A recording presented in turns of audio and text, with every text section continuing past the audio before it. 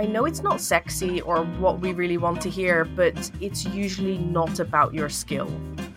I think the style is a cage for many people, that they feel that this is what I paint and therefore I can't paint anything else. Welcome to Not a Real Artist, a podcast by me, Tamara Sagadevan. And me, Iris Ritchie Cousins, discussing relatable creative topics with honesty and humour. In today's episode, we're going to answer all your burning questions. So strap in and make sure your airbags are working. Iris, we've officially reached celebrity status where people are asking us questions. People want our advice. They want to know how we do things. We're going to see ourselves in Heat magazine next week. So we asked all of you to send us your questions, and we got some really interesting ones that I got very excited about wanting to answer. So for the next hour or so, we are going to be reading out your questions and answering them, discussing them, seeing whether me and Tamara agree or disagree on our approaches. Stay tuned. Yeah, and maybe we should add like a disclaimer. We are not doctors, and any advice that you take is at your own risk. So not doctors, not therapists. Not even real artists. Let's get into it with question number 1. So Maureen writes to us and says, I get paralyzed with a blank page in front of me. I probably am somewhat of a perfectionist, and when I read my Somerset magazines, the online email, it all looks so beautiful and my work looks so in comparison. Years ago, there was a local scrapbook store that had wonderful classes where we learned new techniques and how to use supplies. I find that I buy supplies but have no idea how to use them. Can you give us supplies 101, when and how to use mediums, gessos, paints, etc.? And somebody else called Kershwin also sent in a similar question. Yeah, thank you. Are we going to thank every single person as we read their question? We'll probably spend most of the podcast saying thank you for your question. Consider yourself thanked, everyone. That is a super interesting and very big question, actually. Supplies 101, we could spend a lot of time telling you what goes over what, but I think that is not necessarily my purpose as a human being or even as a teacher. I feel that the answer of just go and play around is what I want to say, but I know that sometimes we're not asking for permission. Sometimes we're asking for instruction. So the permission part, if you needed permission, Maureen, it would be go and play. Go and mix everything with everything else, see what comes out. But the instruction part would be to build yourself a rubrics, something where Iris, I don't want to talk too much. Oh my god, you're self-censoring. This is, okay, so basically what Tamara's doing right now, where she is talking about what you should do, and then she goes gets all up in her head and goes oh no, I shouldn't be saying this. Oh no, I'm talking for too long. No, this is all terrible. People don't want to listen to this. This is exactly what you should not be doing when you are making art or wanting to play with your art supplies. And no, I know, sorry, I'm putting you on the spot, but it's such a good example. I feel like you're exemplifying the thing that actually happens. And that isn't that we sit down at our art desk, either with inspiration from a wonderful magazine like Somerset Studio, or just with whatever we had trickling around in our mind. We sit down and instead of just grabbing the thing that we want to grab and going for it, we start thinking and we start kind of self-analyzing and annihilating, and I don't know what to do. What I do isn't going to turn out as well. Am I allowed to do this and this? I don't know. So it's actually just such a good example. Thanks for leading by example and being vulnerable and stuff, because that is what we do. And I think that is the biggest obstacle. And I know it's not sexy or what we really want to hear, but it's usually not about your skill. I think skill has very little to do with the type of art that we are here to create. We're talking about making art for self-expression, making art to connect to ourselves or to switch off, to come back, to reset, to work through feelings, that kind of stuff. Or maybe just to create something pretty or nice and to have had a nice time being creative. But all of those things, they get better and easier with skill, but they do not start with skill. The skill just comes automatically after the doing. The skill isn't required before we start doing. So I think that is one big point. And then the second point is that it's to acknowledge that it is difficult, especially when you are just starting out, to see things that you like and to feel like I am unable to make something that is as good as what my kind of rational brain likes. And it reminds me of this quote, or like it's like a long spoken piece by Ira Glass called The Gap. And it's about how when we first start out, we have good taste. We can look at things and we can say like, I like that. That aesthetically pleases me, but we don't have the skill to make that same thing happen for ourselves. And what that creates is a big gap of disappointment, where you kind of know what you'd like to achieve or how you'd like to your things to look or what would satisfy you, and yet you're not quite able to do it. And that's actually really difficult. And I actually think that acknowledging that phenomenon is actually really important in order to get over the fact that no, at this point in time, you can't really make the thing that you love or think is aesthetically pleasing, but that doesn't mean that you won't get there, or that what it is that you're creating right now isn't valid. And now I feel like I'm talking too much, so you talk a little bit. I'm gonna stop self-censoring. I wanted to talk about a rubrics, and I don't even know if I'm pronouncing it correctly, but that's what I call what I do. It's not enough for me to test supplies inside a sketchbook. I like doing that. I think it looks really pretty, and you do learn a little bit about the material, but for me, it really is like hardcore experimentation, not as hardcore as I'm making it sound. So I just make a table, and on one side, I will put on the x-axis, I will put blue paint, red paint, yellow paint, and on the other one, I would put like chopsticks or my palette knife. And that's how I start filling in the blocks and seeing out of these 20 little things that I tried, which 3 actually speak to me. Lots of things will look the same. And that's like the practical way that I get acquainted with my supplies. I think I feel that things aren't supposed to be mixed, even though I'm a mixed media artist. Like I still have that thing. It's difficult for me to mix acrylic paints with other stuff because I sometimes feel like I'm a bit of an acrylic paints purist. But if I don't make those tables, I will never learn that soft pastel layers amazingly over acrylic. And that's my practical advice that I wanted to give you. And then I thought about, oh God, I'm going to say rubrics and nobody's going to know what I'm talking about. And I have rubrics, which we can just put in the show notes. We can put a link to it. And that's why I stopped talking, because I thought now it's going to sound like I want people to download my rubrics, which is just an Excel table. That's my practical advice. I also think that that's really interesting, because when you're describing this table that you create, and I think Kaylee Gray had a similar thing in her book, in her Get Messy book, where she recommends that you do something like this. And I love it because it's like tables, spreadsheets. Yes, you're talking my language. But what I think that's also cool for is that it will allow you to figure out what excites you. Because I think that it's so easy to put the cart before the horse. And it's basically saying, well, I like the look of that, so I want to create that. But I have, and I've talked about this in previous episodes, where if I focus too much on the result, then I might make something that I like aesthetically, but I might hate the process. And for me, figuring out those techniques that I really enjoy doing in the moment, because physically, tactilely, they speak to me and they make me happy. It's really important for me to keep engaging with those. Like you said, okay, sometimes stuff ends up looking the same, but maybe it doesn't feel the same, and that you will only know through experimenting and doing. That when you apply the paint with a key card, it makes you happy, and when you apply it with a brush, it doesn't make you happy. I mean, that's just an example that kind of goes for my tastes.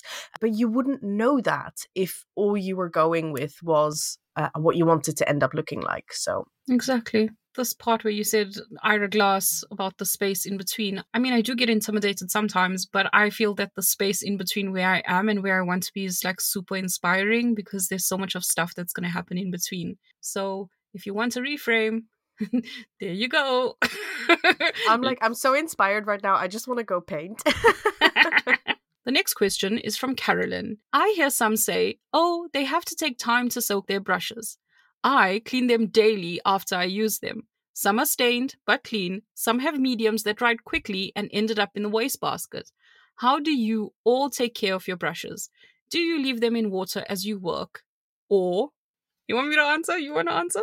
Well, I have answers for this question. I don't know if you're gonna like them, but like I do have answers. So I am notoriously bad at taking care of my brushes. I stick them in water as soon as I've used them, or I try to clean them as I go, but sometimes, like life takes me away from my art desk, and then like 2 days later I come back and I'm like, oh shit, those brushes are still in the water.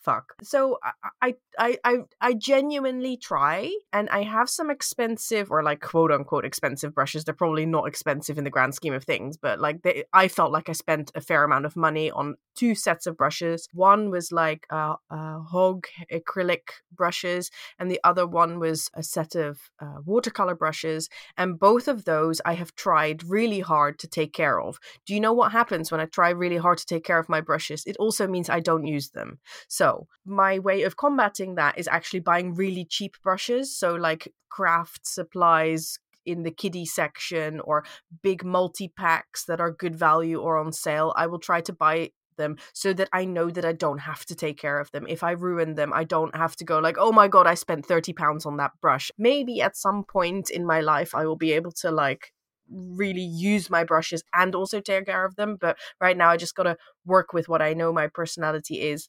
So that's kind of like, that's my advice. But also, I do have one very practical tip, and I love the fact that I figured this one out. And that is, and I don't know if this is good for your brushes, so like don't do this with your expensive brushes, but if I leave a brush and it got dried up because I, whatever, walked away and forgot about a brush, or like didn't put it in the water or whatever, I use surgical spirit, which is kind of like just like 80% alcohol. So you could use rubbing alcohol as well, or something like that. And I put a little bit into a little plastic container. I swish my brush around in it, and it literally dissolves the paint. And it's just, it's magic, and it's saved so many of my brushes that I felt like, oh my god, all this paint, acrylic paint, is dried up. And acrylic paint is basically just plastic. So you got plastic layer on all those brush bristles. It feels as if it will never come to life again. But I just dip it in this strong alcohol solution, and all of it just like starts breaking down, and then your brushes are pretty much good as new afterwards, which is magical. What about you, Tamara? You have advice? When I see somebody leaving their brushes in water, I feel so uncomfortable. When I see dirty paint water, I feel similarly uncomfortable. And it's not a judgment on the person. Like I know you once, like, here's my container of dirty paint water. I do that so often. I'm thinking of all the times in my vlogs that I've gone like, look, dirty paint water. No, it's not like I think, oh God, Iris, but it does make me feel uncomfortable because I have a very different take. I understand that when people have expensive materials, it can be difficult to use them. But I feel when you're a beginner that you should always buy the best that you can afford, because it will make your art experience much easier. When I started painting with golden acrylics. I really use them now. But that's how I started, and I felt like because I could afford it, it made my whole process much easier. I didn't have to work harder to cover stuff, etc. And it's the same with my brushes. I bought the best brushes I could afford, and because I was a beginner, I was quite careful with making sure they were cleaned. Now, there's 2 parts here. If you are spending more time cleaning your brush, and if it's taking away from your flow, then definitely like go and get cheaper brushes. Or if you like you said, you're scared to paint and ruin them, then get cheaper brushes, because then the point of your art practice is being detracted from.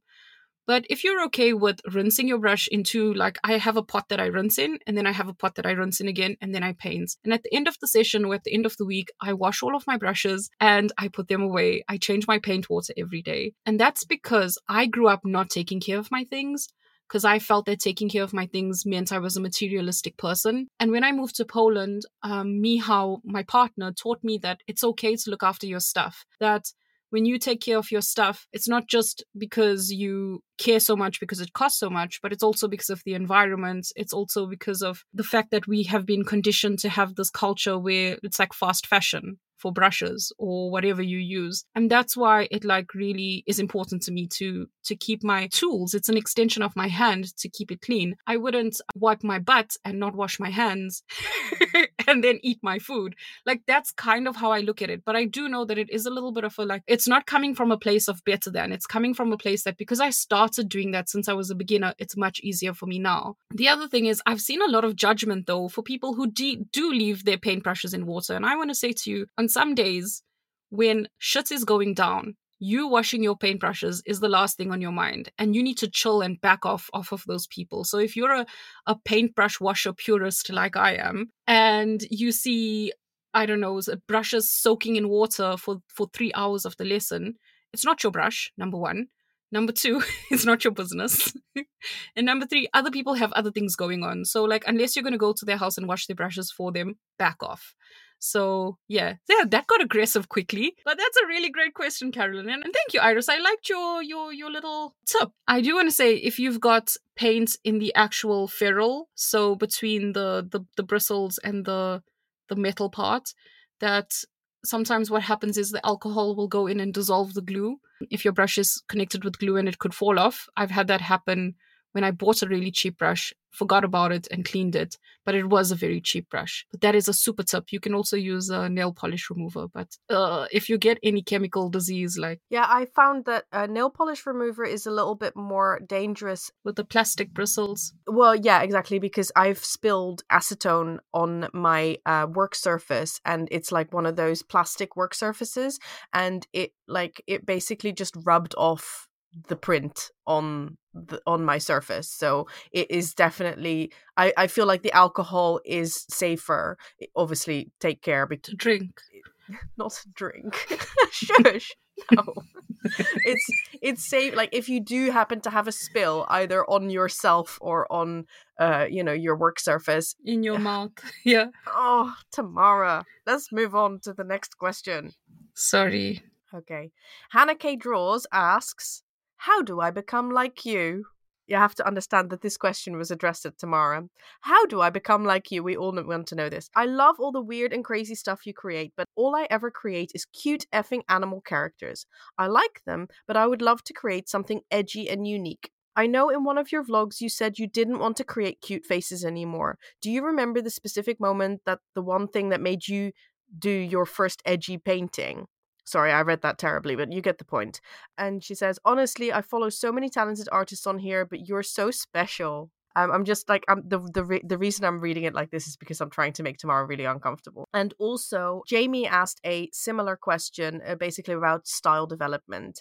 I think that the way we can summarize these questions is like, when did the switch flip from cute to weird, and how can you attain that for yourself? That's such a good question. I love your art. I love how like nobody else is making art like you, Tamara. So tell us a little bit about like what is that? Like why eggs, poos, mushrooms, grumpy cats? What? Like, are you trying to make me uncomfortable today? Like I at first, and then you continued. Stop with the praise, please. I need to keep my self-loathing at a certain level today. Please send more praise for Tamara to notarealartistpodcast@gmail.com. Thank you very much. You're not allowed to troll me through our own podcast. Like, come on, Iris. That's like, you're not allowed to do that. First way to become like me, you have to go to South Africa, because I'm South African. I think I've said it in another episode that I follow the fun, that I believe that my life is short, that I'm closer to death than I am to being born. Everybody is. Nobody's. Some people might be born again, but whatever. That's a story for another day. And it's all of those things that motivate me in that moment to try and be as close to what I want as possible. I've said it before, I needed permission. All that weird stuff was in me already. In fact, I went to Iris and I was like, I want to find my style. And eventually Iris came back to me and she's like, I actually think you have a style. And I didn't think that I did. And that was getting permission and just letting whatever it was come out. But the question, and it's not really the question from Hannah, because it's like, how did you develop your style? How was your style developed? I think it's developed is a word that makes me feel afraid. And I'm reaching to the other side here. Even in this podcast, I'm not the same person I was 3 months ago, 3 weeks ago. And when you say like developed your style, I think a style is a cage for many people, that they feel that this is what I paint and therefore I can't paint anything else. When you feel that way, what's the point? Because art evolves. It's supposed to evolve with you. And I feel that we've been told there's two prevalent things in this community. One, we're not real artists, or the other two, I need to find my style. And people don't know how to chase it. They're so desperate for it. When it comes in the doing, number one, comes from letting in or letting out what's inside. But number three, when you find it, like I said, you're going to become trapped by it. So I think we should all maybe focus a little bit less on finding our style and just more on just doing art. And if you want a practical tip, take one feature. If you're doing something that's really cute, I don't know, a cute dog, take the eye and what can I change in this?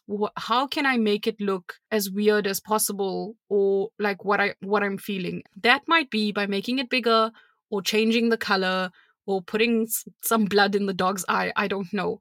But do that. And yeah, Iris, I think you mimicked Mind Blown. So yeah, I think that what blew my mind is that you're saying ask a different question, or you're actually pointing out the flaw in the question of, and not just the question, but like the quest of how to find your style. Because when you ask it in that way, you are saying that style is something that you find, and then once you found it, it's found. It's like discovering a rock, you know, and now you've discovered this rock and you can like display it on the shelf and it is just the rock that it is. But it's not, because style develops. Style is not static. The body of work that you are creating, it evolves over time, and it should evolve over time because that's what's interesting. And also you are changing over time. Like you said, the person you are now is not exactly the same as 3 months ago. It's not the same as 3 years ago. You are developing and you're becoming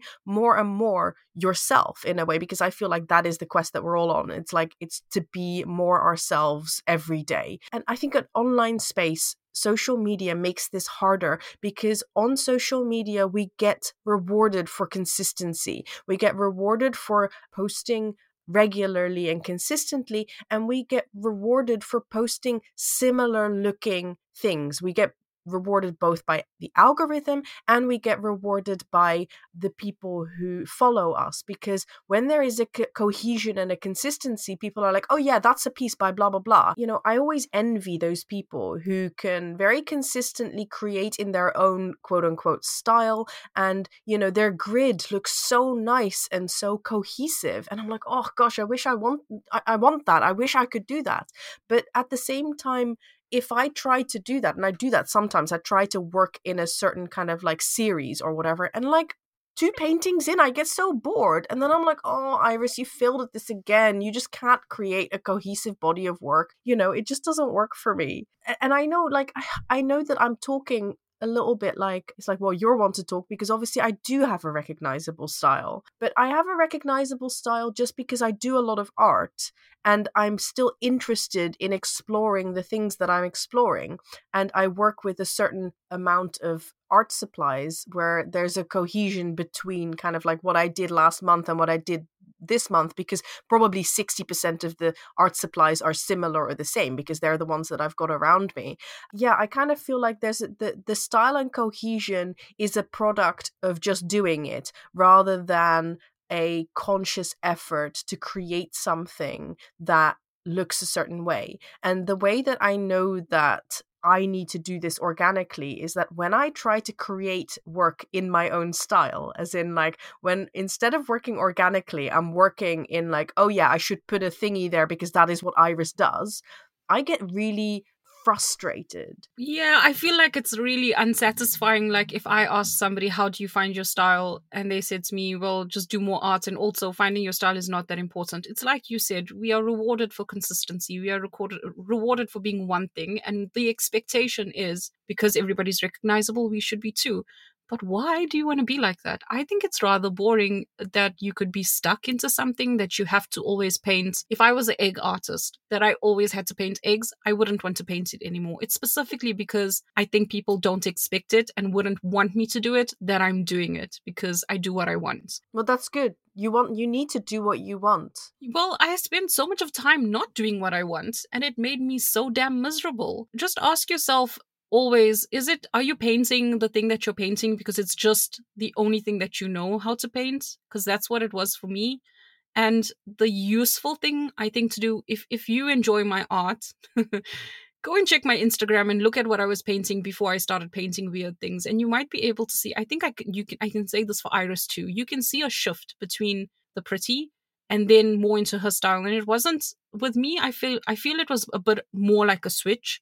But with Iris, I think it was a bit of a gradual thing where I saw your eyes changing on your portraits and you were having more texture and more grunge. So it's also a gradual thing, but not everybody is posting their befores on Instagram unless it's got to do with weight loss. Yes. Yeah. But also, actually, now that you say that about like my art and how it's changed, I instantly start thinking about my therapy and about my just my journey as a person, because to me, the art that I'm making is very much an extension of the things that I am grappling with, and my kind of my inside feelings that I process through my art. Like, I don't know what the fuck I'm feeling. I just paint stuff and then it comes out and then it tells me something. And if you see how different my art was then, it's because those are the things that it's an expression of what was up then. So like all of those closed eyes, like I no longer have a need to paint closed eyes, but I did back then. And it's about like, giving yourself what you need at the time of who you are right now. So it wasn't necessarily a conscious choice to now start painting eyes that are closed, but it was, even though it was unconscious, it's a part of your style because it was a form of your personal evolution. That's kind of what I'm hearing. Yeah. Sometimes I start questioning myself. I'm like, oh, do I need to be painting this eye again? And it's like, but when I sit down and I start doing it, that's what comes out. And I'm learning to question it less. So if I want to paint it, blah, blah, blah, then that's what I want to paint. Like you don't need to look into it further than that.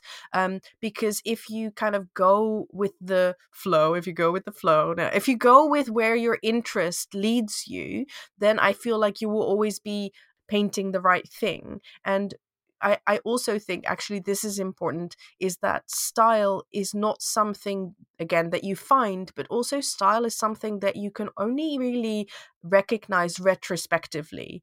You look at something and you're like, oh, there's a style there. But I don't really feel like that the style is methodically or consciously created. It's just like you look at it and then, hey, there it is. And that's what people say to me sometimes. They're like, oh, when I see you do something different, I can still recognize that it was you doing it. And it's like, oh, well, that's really cool, because that basically means that however I do things, like the way in which I do things, maybe the brush strokes or the supplies or the techniques, I don't know, they have a cohesion that makes people think, oh, it was painted by Iris. Well, that's great, but I'm not doing that consciously. I'm not making my art so that people can recognize that it was me who did it. I'm just doing it trusting that that I am me. You can't methodically work on it. I don't think you can, but I do think you can prepare the soil and that's or build a foundation, whatever metaphor you want to use. And I think that part you said about retrospective searching or analyzing, that is something that I would suggest to somebody. Go and look at 10 of your last paintings that were not instructed by somebody else, or 10 things that you did in the painting that was a bit different, that was instructed by somebody else. And you might go and see, I, for some reason, like putting stripes everywhere. Then maybe that's a part of your art style. I'm not saying it is, but maybe it is. So the next time you paint, hey, how about I incorporate stripes somewhere? And then it will kind of evolve. But just remember, again, because we went all philosophical, that's a bit of practical advice. To get philosophical again, the style is not the end goal. It's just evolution. And I actually have some practical advice as well, and I touched on it in my philosophical talking, and that is, if you want the satisfaction or the payoff of cohesion, then work in a limited with a limited amount of art supplies. So just pick 10 things, like and then always use those things. Like, so I'd say like 2 brushes, a key card, 3 colors, a crayon, and a pencil or whatever. And then every time you sit down, just create with those things. And then over time you can bring things in, swap things out. But it's like, if you have some stuff that is always the same, then no matter what you're doing, whether you are painting one day painting a cat and another day painting a face and another day painting a windmill, if you're using those similar things, then a cohesion will occur. It will just exist. But it isn't a podcast about advice. Another cool thing to do when you're doing that limited supply thing is to paint 6 pages at once. It will loosen you up, and some you will be braver to do things on than others, and some mistake or something you do is gonna just catch your heart. I think that's how you know when you're on the right track, when you feel good about it. Not intellectually, because you might not feel good about what you painted, but with your heart. Marilyn asks, you ready? Get your blush out. Marilyn asks, or says, rather, you are so entertaining and addictive, Iris. I struggle with getting creative without watching another artist or brief lesson or following someone else's prompts and ideas for a page in my journal. Mine will probably end up looking totally different, but it's difficult for me to strike out on my own. I always feel like I need guidance or a nudge. Any advice or ideas would be appreciated for helping me over this hump. Since I retired, I am totally a self-taught dabbler, looking for my niche, so exploring many different styles and following many different artists. Thank you. Why are you so addictive? Iris methamphetamine. There must be a drug in the world called Iris. Write your answers to notarealartistpodcast@gmail.com. Tell us about all the drugs you take. I know it was a question to me, but why don't you answer it? We have an episode that already has probably come out that speaks a little bit about loneliness. And I feel like this touches on that a little bit, where it says, I need that guidance or that nudge. And what I hear Marilyn saying, and Marilyn, I could totally be getting you wrong here, is that you feel that you shouldn't need that. And I would say, why? Like, you go to a restaurant, you have an appetizer, nobody's going to come and knock it out of your hand. And surely this is like an appetizer. It's something that is motivating you in some way to get to your end results or the end of your painting. If you feel like this because you don't want outer influence, then I would suggest looking at the video you're watching and understanding what about it is whetting your appetite. So is it the ambience? Is it the music? Is it the fact that you're mirroring somebody's actions? So when we talk or when we watch other people, if they're moving their hands and gesticulating a lot, we might do the same thing. So you watching somebody else creating is pushing you to do that. Then if that's what it is, maybe you could make your own video and watch your own self and keep your process quite closed. But if you feel that you shouldn't be watching it because of should, like, why should I need this? Then I really would suggest you throw that shit away. There is no problem whatsoever by being inspired or spurred on or having your appetite churned up or wet, whatever you want to call it, by somebody else. I don't see a problem with it, but I don't know if that's the that's the answer you want. Thank you, Marilyn. Okay, what do you think, Iris? I know you're probably going to have a more gentle response. I find it really difficult because I share this feeling of, like, when you said, like, oh, you feel like you shouldn't need that, I was like, oh yeah, that's me. I feel like that too. Like, on the one hand, like, I want to learn and watch people's lessons and get inspired by them, and then on the other hand I feel like, no, I should just, like, lock myself in my art room and not have any input, and for whatever comes out to just come out. And then occasionally I'm able to do that, but so often I'm not. So often I find that I need a bit of creative input or a bit of company. I think for me it's very much around company and around community and feeling like I'm not alone. I don't necessarily, because I do have my own established art practice and, quote unquote style, I don't need necessarily ideas of what to paint, but I do need a bit of hand holding. If I show up in my art room and I feel so utterly alone, I can't really paint. It's too painful. So I need a bit of company of either, you know, like doing an art date with someone or putting a YouTube video on in the background.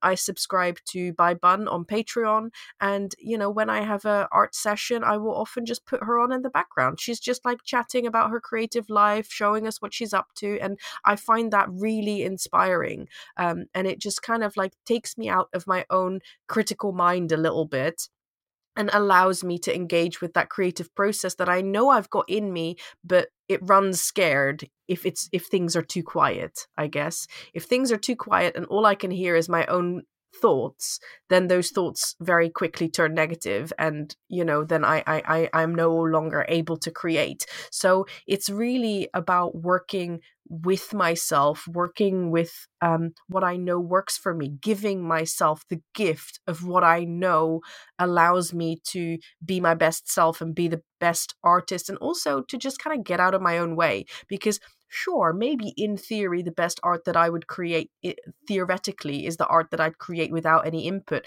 But, you know, the fact of the matter is that if I tried to do that, I'd make no art at all. So I'd rather choose making art imperfectly with the help that I need over some theoretical perfect process that I am not able to put into practice. Honestly, that's such a nice thought. It's exactly what I was thinking. I would rather have something from you versus nothing. And everybody has input. I don't care. Even in the morning, it could be your own input. If you're like me and you create generally in silence, it's your own input because it's your own thoughts. So input is everywhere. What happens to you on the street, blah, blah, blah. What I wanted to ask is, we're social creatures by nature.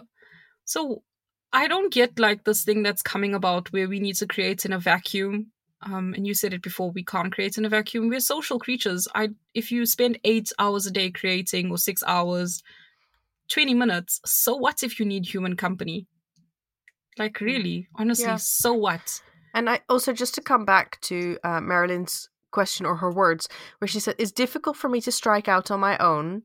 I always feel like I need guidance or a nudge. And I think that you picked up on it really well. It's like, I think that what she's saying is that she feels as if that's bad and that's something that she wants to change. But what if we flip it on its head and say like, okay, so you've acknowledged that those are the things that you need, and also acknowledge that those are things that you feel like you shouldn't need.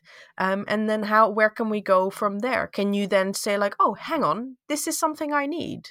Maybe I can give it to myself. Yeah. It's like literally like me beating down on myself that I can't reach the top cupboard without having a ladder. You know, I need a ladder because I'm short. So what? And Mihao doesn't because he's tall. So what? Like, and I know that's a very difficult attitude for some people to have, but you need the help that you need, and like treat yourself like you would treat your kid. You would never deny your kid, I hope not, the things that it needed to be the best version of itself, which is exactly what you said. I'm just saying it in a very dumbed down way. No, I like it.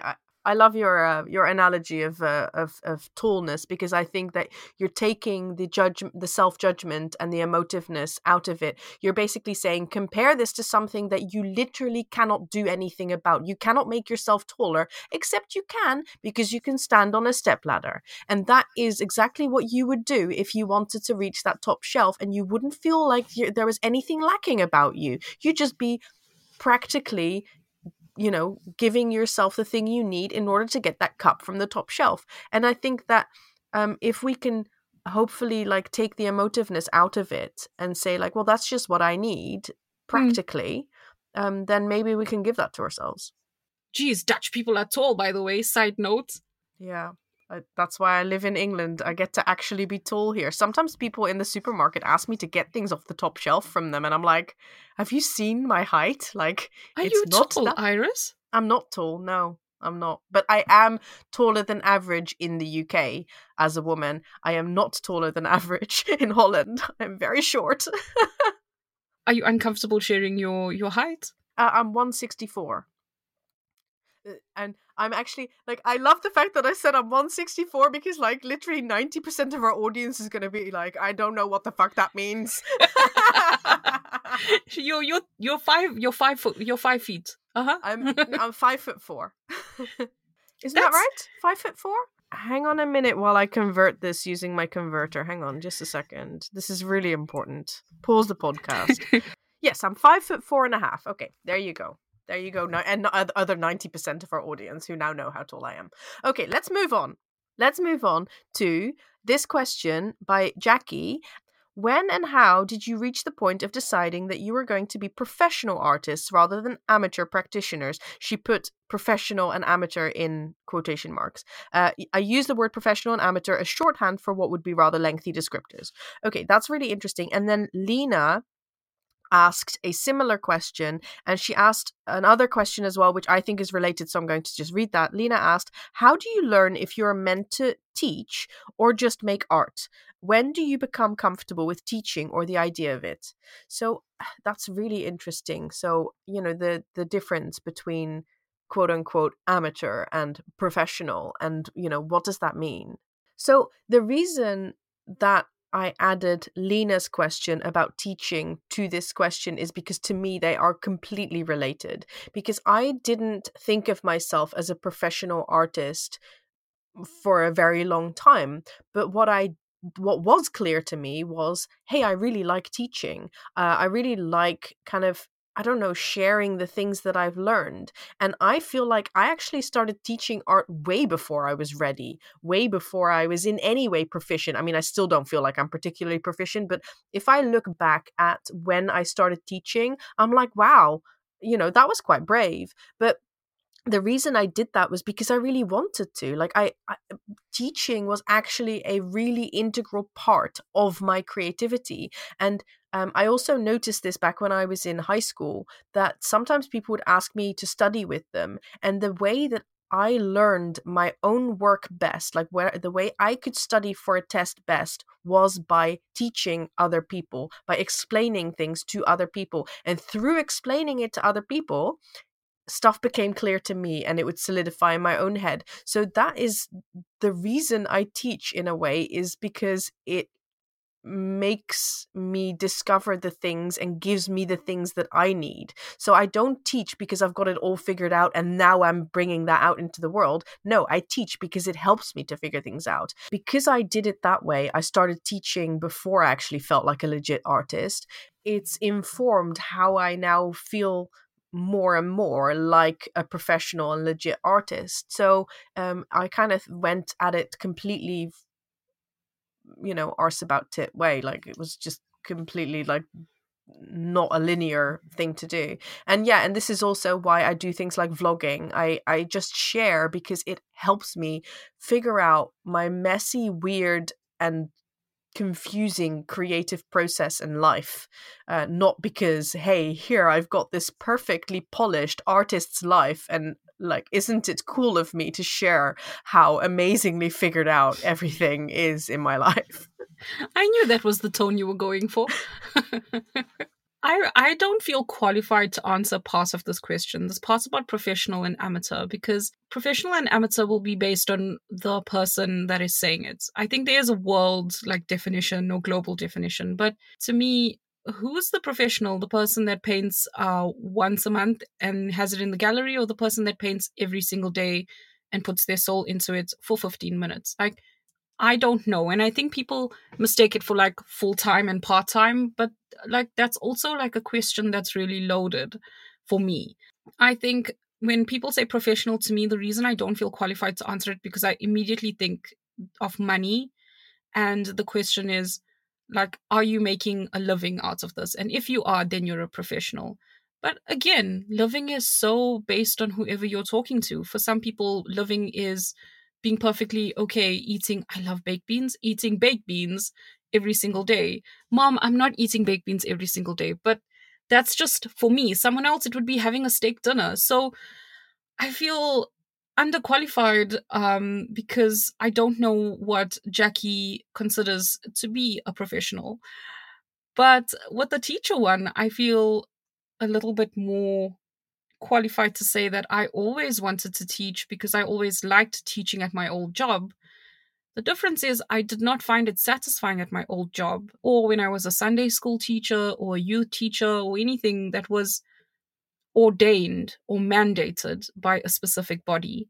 The difference here, and why I love and adore teaching here, is because when people come to you to learn, they want to. It's not because you have to teach them how to do these 5 modules of VBA. It's because they want to know how to paint something. And that is why it's a very satisfying thing for me now. And you will never be ready for anything. More and more as I get older, that's how I feel. Like, you won't, even that presentation that you've practiced 500 times, you will never be ready for when the person in the front of the audience decides to fart really loudly. Like, are they implying that you're the fart? Or was it just an accident? By the way, true story. And you'll never be prepared enough to know what to do in that moment. So I feel like when I read Lena's question, I feel that she's asking like about herself, that she wants to teach. That's the thing I'm getting. And she's not here to answer or to say, yes, that's correct. But I feel if you're asking that question, then you are ready to teach. Because no person wants to just like teach. No, it's not a whim. And it's not a way to build. Okay, it is a way to build your brand, but it's not something.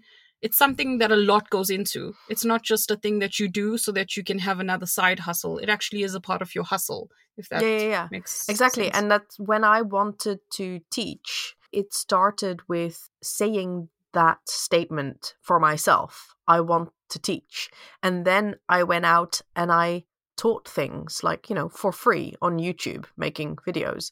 And it was because I wanted to, and not because somebody said to me, hey, Iris, I really like your art. Can you teach? Can you teach people how to do that? And I think that sometimes we're waiting for that. We're waiting for a gatekeeper to say, hey, I love what you do. Can you teach that? And I mean, that would be great. If that happens to you, good for you. But that never happened to me because, like I said, I developed things through teaching. I didn't come fully formed with my art style, with my practice and with my process. And then I started teaching.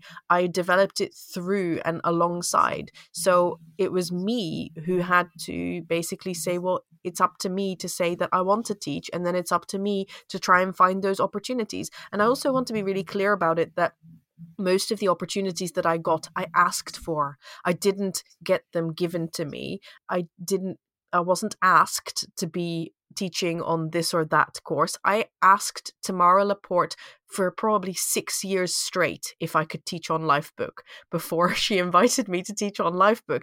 And I think that when you don't know that, you will assume that whoever is teaching or doing things was handpicked and was asked, or some gatekeeper said, yes, I would like you to go and do that, or would you like to go and do that? And the most of the time when you see people doing things, it's because they decided to go and do it. And that's not as sexy, it's not as validating as being asked, but it is what's necessary in order to get somewhere and get, if you want to teach, then you got to go and teach rather than wait for someone to recognize that. There's something that I had in my old job that I'm trying to bring back into this now, because this is my career now, which is saying by Mindy Kaling, which is, I never got anywhere without writing my own parts, because she's obviously an Indian woman writer in America, and she had to make her own part. And that's what I want to bring more into this job, because I've been getting those things where people are asking me to come and teach without me having to apply. And I thought that would feel so amazing, but it doesn't. Not for me. What it feels like is that I didn't do the work to go and ask and apply, and somebody's come and now asked me to be on something because they saw me on something else. And I would so much prefer, I think, if I went and I said, like, this is my idea, do you want in? But I also feel that if I did it that way, I would also feel really shit if I didn't get somebody asking me to be on it. I think it's just your brain choosing whatever that it wants on that day to make you feel like a piece of shit. Yeah. But I do want to say, like, write your own part. So if you are asking and nobody is responding for whatever reason, then make your own damn course. You can do it. It's really not that difficult. You ask artists who are in a similar position as you, who also want to do the same thing, and start your own collective. Yeah, that's a really good point, actually, because I do think that sometimes we look up to people who have, in our view, have it figured out, and then we want to pick their brain. And it's quite difficult when there's that difference in, I guess, status. I mean, I don't love using that word, but that is true. So like, if you're trying to pick the brain of someone who's already gone through this whole process, and you're like expecting free labor from them, explaining how they did it all, you're probably not going to get a good response. But what you can do is get a little group together of people who want to achieve the same thing that you do, and some people will be slightly further along on that journey and some people won't, and some people will do the work and some people won't, but you don't know that in advance. But you get a little group together and you motivate each other, and you have accountability together, and you pick each other's brain, and you are all energetically on a similar level and at a similar place in your journey. That can work really in a really motivating way, because then it's not just you doing it by yourself, but it's also not you expecting for someone to swoop in and give you all the, do all the work for you or give you all the secrets. I mean, there are no secrets, but working on big courses like these is actually quite, I love it, don't get me wrong, but there's a big part of there's a lack of freedom. I sometimes feel it can be a little bit stifling, and if you really value freedom, you being able to say what you want and paint what you want to 300 people is going to be much more difficult to do to, I don't know, 176,000 people. That's when you're going to have to be a little bit more mindful, especially of the person whose course you're on. If they don't like to say shit and F and this and whatever, that you also have to like tone down a little bit and just like rein it in. And I don't value that as much as I value being able to be myself. So just make sure that the people or the things you're trying to apply for, the things that you're trying to do, that it's not going to be like covering your true self. And I'm not implying that the things that I'm on are covering my true self, but there has been one or two things that I've done where I was not the right person. As much as I believe in woo-woo, I am not I swear a lot. I mean, nobody wants their spiritual leader to swear. I'm not a spiritual leader. So just kind of make sure that you know who you are as well, are committed to finding out who you are. Yeah, I feel like you can try. Like I have taught and spoken on programs that are way more spiritual than I am, and sometimes it's a good fit, and sometimes in hindsight I feel like, okay, I actually didn't fit in there, but you don't really know until you've actually done it. I agree with you. Now we're going to go off topic, but like spiritual in a sense where, there's the pseudo spiritual like positivity thing. Yeah. And it like when it derails into that, like that's not for me, because I feel that I have a very like long, deep spiritual lineage, and I don't appreciate things being appropriated from my culture. So hey, if you let's get aggressive again. No, let's move on. So this is a follow-up question by Jackie. She says, as a follow-up to that question, which was the question about professional and amateur, how did you deal with the voices in your brain battling over whether you were being egotistical, thinking you were worthy and capable of taking on this new role, and the one that quietly supported your decision? So we're talking about like the inner critic. I feel like it's an imposter syndrome. When Jackie says egotistical, I kind of like that, because I think for me, it's not about who do I think I am or whatever. I have this strange sense of I am not humble enough. Like sometimes when I talk to you, I also use the word humble, and you say to me, I'm not humble, I'm just aware of who I am. That's because humility is a big thing for me. So when I look at it that way, how did I deal with it? Well, why not? Like that's my thing all the time. Like, why not?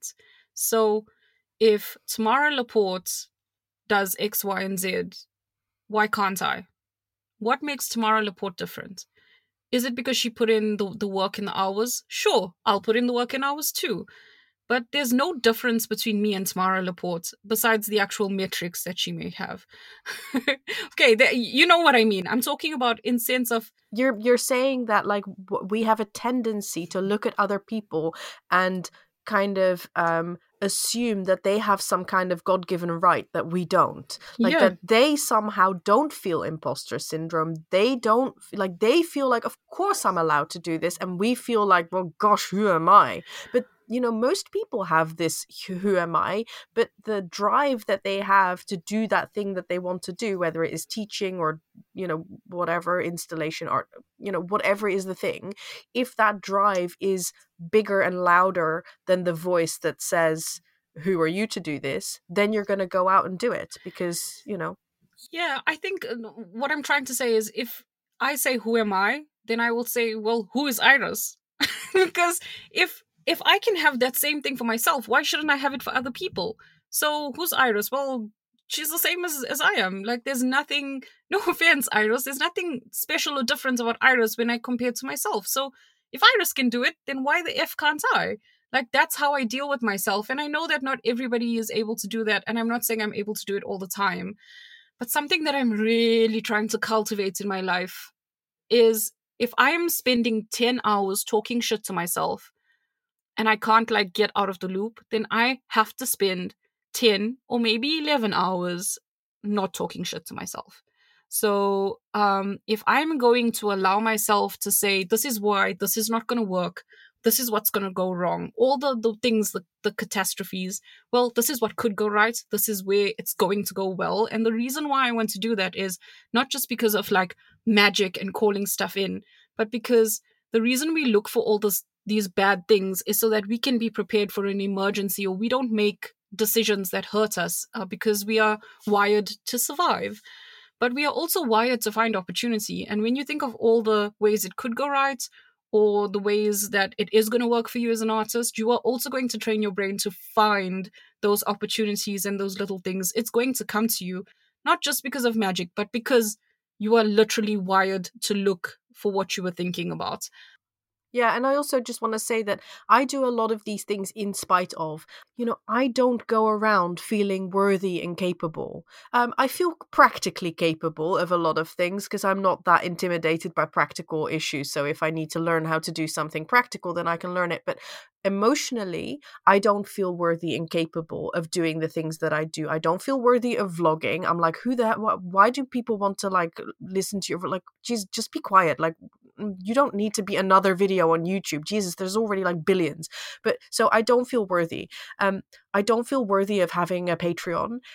And yet I still do all these things because despite not feeling worthy, I still want to do these things. And there is still part of me, like there's this small part of me that believes that it has value. It might not have value to like thousands of people, but it has value to, a few dozen people. And that's enough. And it has value to me because like when I, again, to give you the example of vlogging, like I do the vlogging in order to motivate myself, in order to keep going myself, because it puts me in a good mood and it makes me feel like I can achieve things and be productive and that kind of stuff. So it serves a purpose for me. And then it's kind of like, okay, well, once I'm on that train, it's a little bit easier to not think so much about whether I'm worthy or capable. If I start thinking too much about whether I feel worthy, then I probably wouldn't do anything. So I have to like ride on different trains in order to, live my life and achieve things.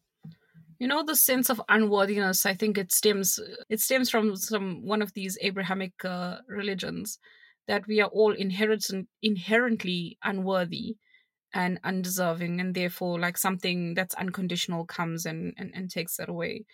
But fine, maybe that is true. Therefore we are all unworthy. So like just remember, Iris is unworthy and so is Tamara. So if we're all unworthy, then no one isn't or is, whatever it is. But yeah, make your vlogs, make your stuff. Like Iris said, she adds value to like herself and to a small group of people.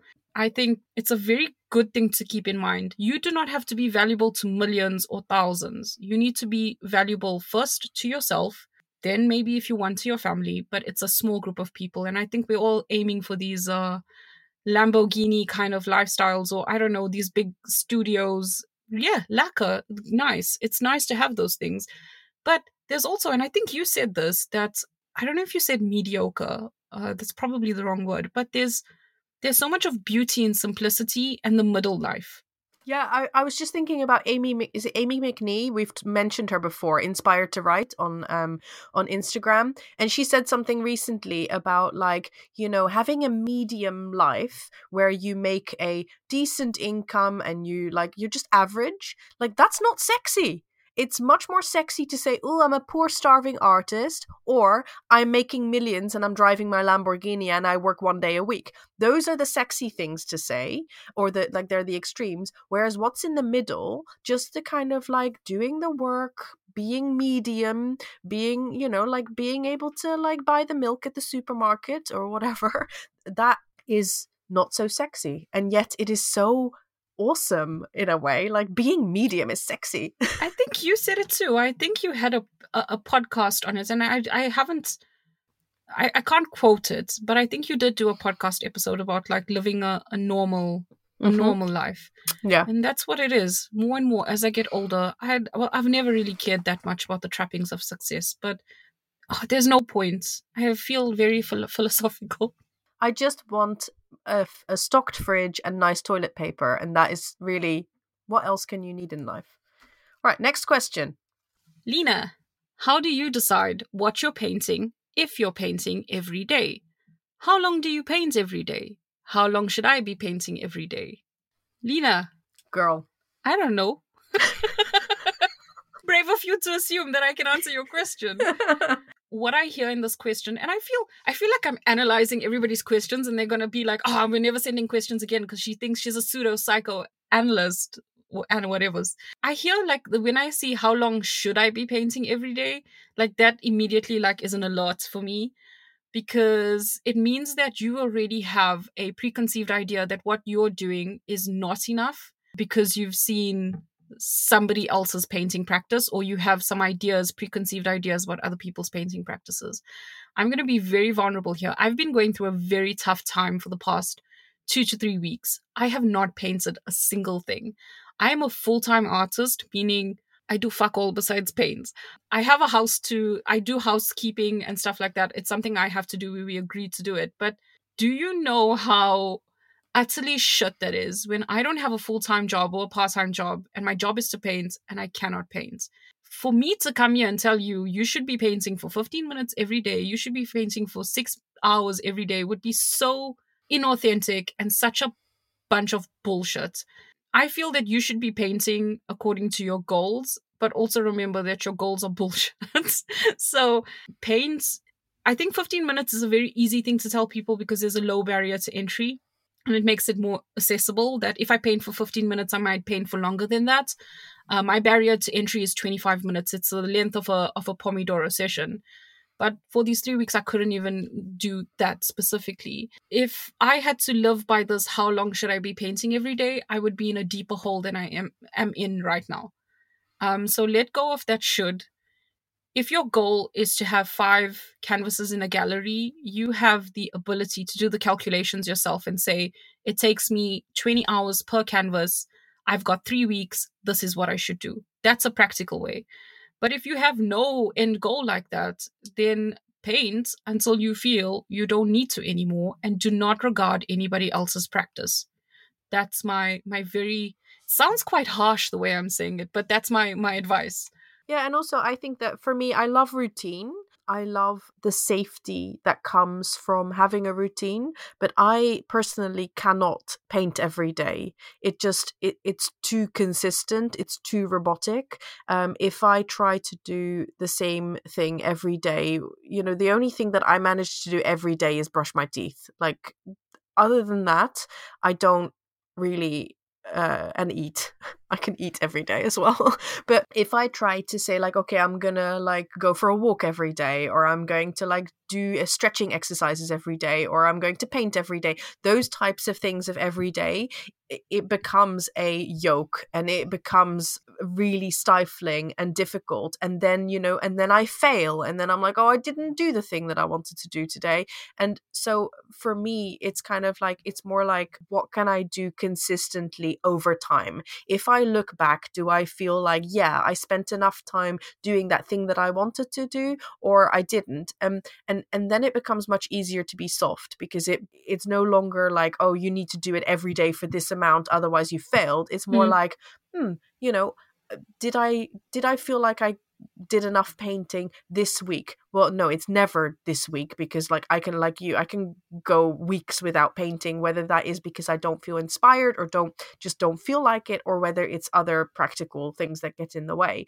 But if I look back, like maybe I even have to zoom out so much more and say, did I feel like I painted enough this year? And then I look at, the things that I painted, and usually it's much more than I thought. Like I might have the feeling of like, gosh, I never painted. And then I look at all the things I painted and I'm like, gosh, I painted quite a few things, You said it once, you said consistency over time. And that really stuck with me, and it's a really healthy way to look at it. It's not about whether I did 5,000 steps every single day. Some days I did 7,000. So on another day, 5,000 steps, guys. My step goals. You said 5,000 steps a day. My step goal every day is 6,250. And I just want to say that because I know that they say, quote unquote, like you should walk 10,000 steps every day. If I set my goal at 10,000 steps every day, I would fail most days. So my goal that I know is right for me is 6,250, because I can make that most days. And then some days I can do 10,000.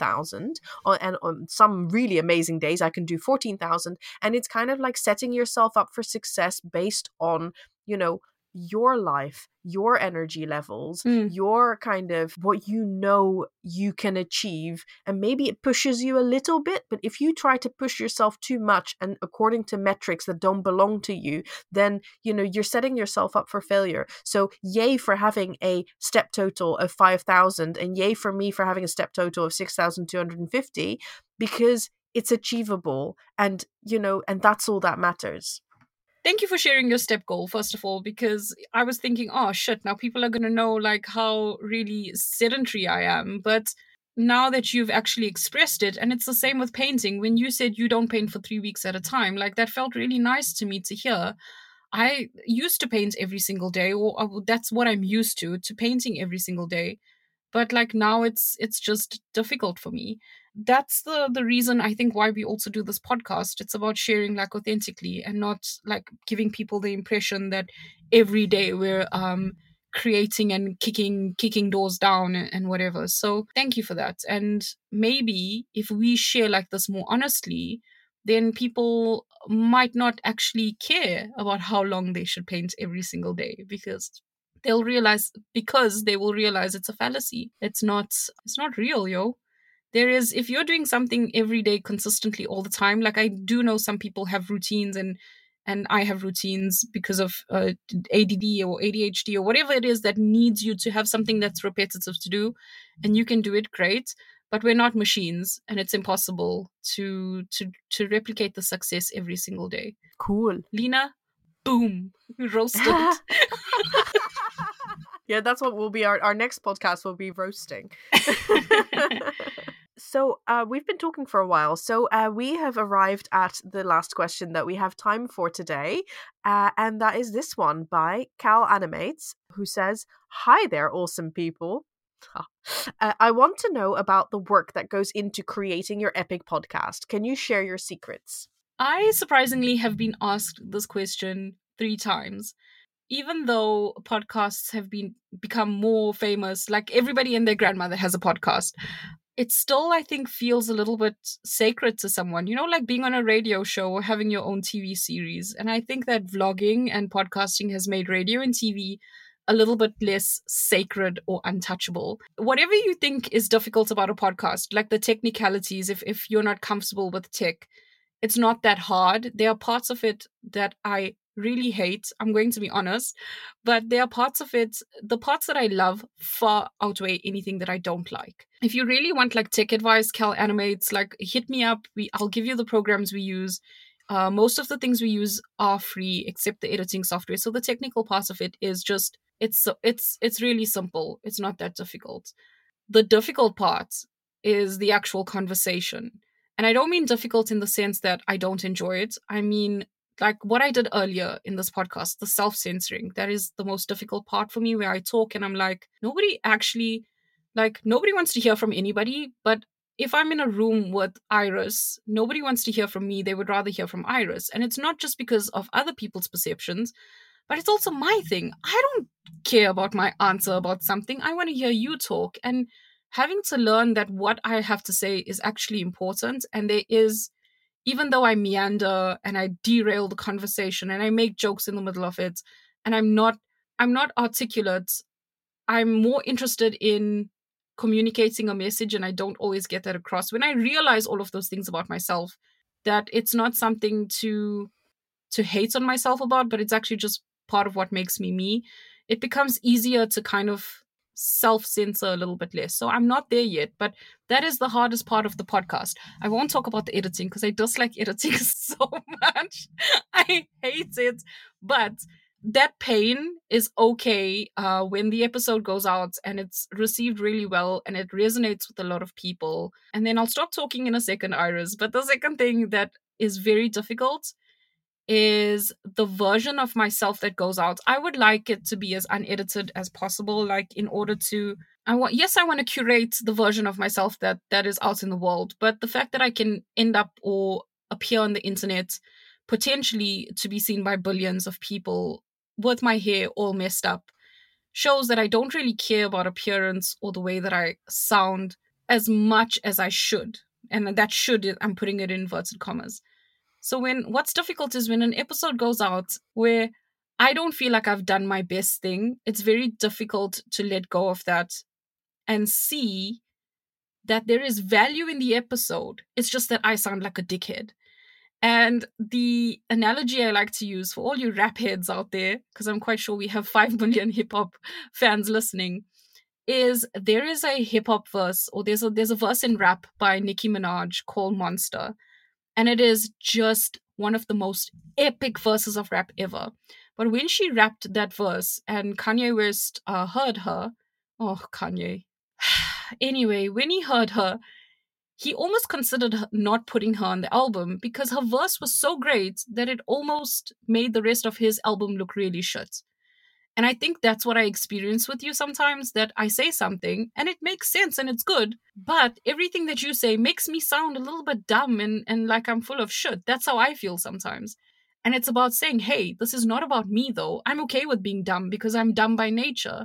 It is about the people that are going to listen, and it's about the value that they're going to take from that. And it's a bit of an ego thing. And that has been, I would say, not the second most difficult, but maybe the fifth most difficult thing. But it's the thing that comes to mind right now. I'm going to stop talking because then that whole dumb thing is going to self-fulfill. Yeah, but the thing is, it's really good then that, like, I'm the one editing certain episodes because you would cut out things where you are thinking about yourself, oh, that's dumb. And I'm like, oh, you just blew my mind. You said something so wise and amazing.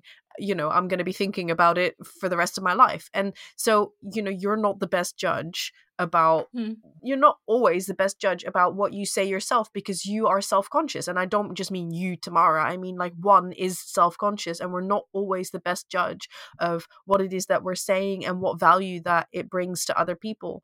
And yeah, so I think you're mainly raising the emotional obstacles about recording a podcast and creating a podcast. And I definitely agree with you that those are the biggest obstacles. That practical stuff, you know, you make a to-do list, you figure things out, you Google shit. But it just, like, very briefly, we use Acast. That's the platform that we use to put our podcast out there. It links up with the big podcasting platforms like Apple Podcasts, Spotify, what else, like Audible, stuff like that. So it links in automatically so that you only have to upload it in one place, and then it goes automatically to these other places as long as you've linked them up. So that's one of the practical considerations. We use Zencaster to record our podcast. So the actual, you know, when we are talking, you are hearing us talking right now, we are recording that into Zencaster, which is an online platform. And for the purposes that we use it, it is free. Same with Acast, that's free as well. All of these platforms have paid paid options, of course, as well, but you don't have to use them if you don't want to. For the editing of the podcast, we use Premiere Pro, which is not a professional audio editing software. It's just, for me personally, it's something I'm so familiar with because of editing my vlogs that for me it's actually easiest to edit in that program. And that is actually one of the tips that I would give if you want practical advice from me, is that if you know something, then use your skills in that and don't feel like you need to have some special skills. Learn only what you need to learn. Don't feel like, oh, I can't do a podcast because I don't know X, Y, and Z. Like, it's usually only very incremental things that you need to learn. You don't need to all of a sudden start doing a 6-month course on audio editing in order to be able to, do something simple. You can start simple. Don't make it complicated. Oh, and can I just tell you what I hate? I don't hate editing. I hate marketing. Okay. That was my dog. Yeah, Felix agrees with me. Marketing is shit. I don't know, because I feel like but maybe that's because I don't do marketing. I just like, it's there, it's not there.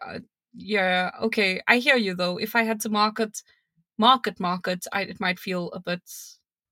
Yeah, and also, the thing is like, if I did this podcast by myself, I think I would lose steam. But because we can kind of like, we collaborate and you do things and I do things, and like, something will occur to me and I send you a message and I'm like, oh, can you do this? Or you say to me, can you do this? It really feels very kind of like, I'm just thinking about one of those cartoons where you've got two people on the railroad track on the little platform, and you're like both doing the thing, like bumping the little metal thing that makes it go, and when one person like has their arms up, the other person has their arms down. Like, that is what making a podcast with another person is like. So you never have to fully bring 100% of the energy, which for me is integral to making this podcast be a reality. If I had to do all of this work by myself, even if I had the time and energy to do all that work, emotionally that would feel too difficult. Collaborate, yo. Yeah, I feel the same way. I think if I did it by myself, and I might eventually have did it by myself if nobody ever asked me to be on a podcast, because I was just dying to be on one, it would not be of the quality and standard that it is now, because quality and standard for me is just like another shackle sometimes. And it's a thought I need to change, or I would like to change. But yeah, make sure that when you're doing it, that you're doing it with somebody who is better than you in some ways. And I'm not saying Iris is totally better than me. I don't like those statements, better than me. But she's better than me at like quality control and catching the small things. Whereas I think I'm probably better at, let's just get it done kind of a thing. And we have a very... And spreadsheets. I once had a fight with a man, and I said, my spreadsheets will beat your spreadsheets ass. And it was a serious fight, and he was not happy with me. But they still do. Yeah, I'm really good at spreadsheets. So it's also about just making sure that when you're in the room, don't be in the room because you're the smartest person there. Make sure that the other person is smarter than you in different ways, because that's collaboration. Otherwise, it's just about your ego. And I listen to some podcasts and I feel that way, that somebody definitely feels that what they have to say is more important. And therefore, the person that they got is just kind of like their, I don't want to say lackey, but it feels like that, just their like kind of emotional support. And the podcast shouldn't be Jen and Joe. It should just be Jen and Joe. Let Joe out of his box. Yeah, I think that's all we have time for today, folks. I would like to say thank you for all of your questions. Thank you for taking the time to type them out, send them to us, allowing us to interpret them and also answer them. If we got anything horribly wrong, please send Iris a very angry email. But if we got them right, note that you can send us any feedback on notarealartistpodcast@gmail.com with any of your questions, insights, or just to say hello. We'd also like to remind you that you can follow this podcast on your preferred platform, or if you enjoyed this episode, you can review and rate us.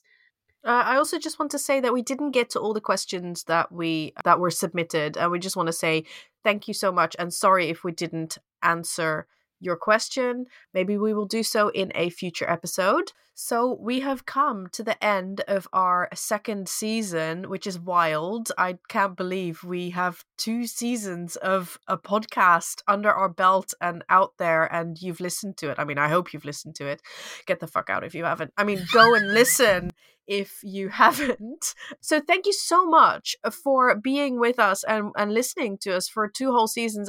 It's just amazing. And we're really so grateful for your support, for your interest, for your encouragement, and also for your interaction, the comments that you're sending us, the emails that we've received. I really appreciate it. And it's just, it blows my mind. We're going to be taking a little break. And then we will be back with season 3, which we have been already pre-producing and producing and working hard on. It's going to be very exciting. It's going to be a little bit different than what you've been used to for the last couple of seasons, because basically we were tired of listening to our own voices a little bit, and we decided that we were going to start having conversations with people that we find interesting. If you want to find out who we find interesting and all the little nuggets of wisdom that they have been sharing with us, then you will have to check in with us when we release season 3. It will be coming to a podcast platform near you some point in the near future. Until then, hold on to your underwear. Bye. So strap in and enjoy the rest of your retirement. Goodbye.